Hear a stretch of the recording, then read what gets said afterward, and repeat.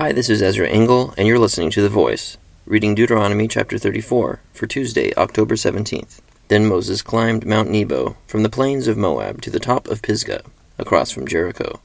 There the Lord showed him the whole land, from Gilead to Dan, all of Naphtali, the territory of Ephraim and Manasseh, all the land of Judah, as far as the western sea, the Negev, and the whole region from the valley of Jericho, the city of palms, as far as Zoar. Then the Lord said to him, "This is the land I promised on oath to Abraham, Isaac, and Jacob, when I said, 'I will give it to your descendants.' I have let you see it with your eyes, but you will not cross over into it."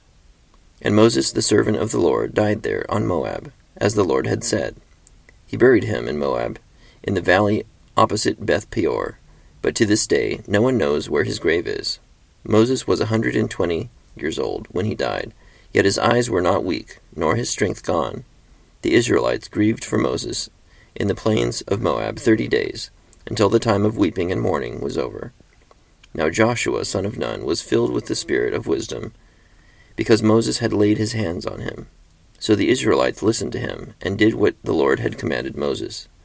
Since then, no prophet has risen in Israel like Moses, whom the Lord knew face to face, who did all those miraculous signs and wonders the Lord sent him to do in Egypt, to Pharaoh, and to all his officials, and to his whole land.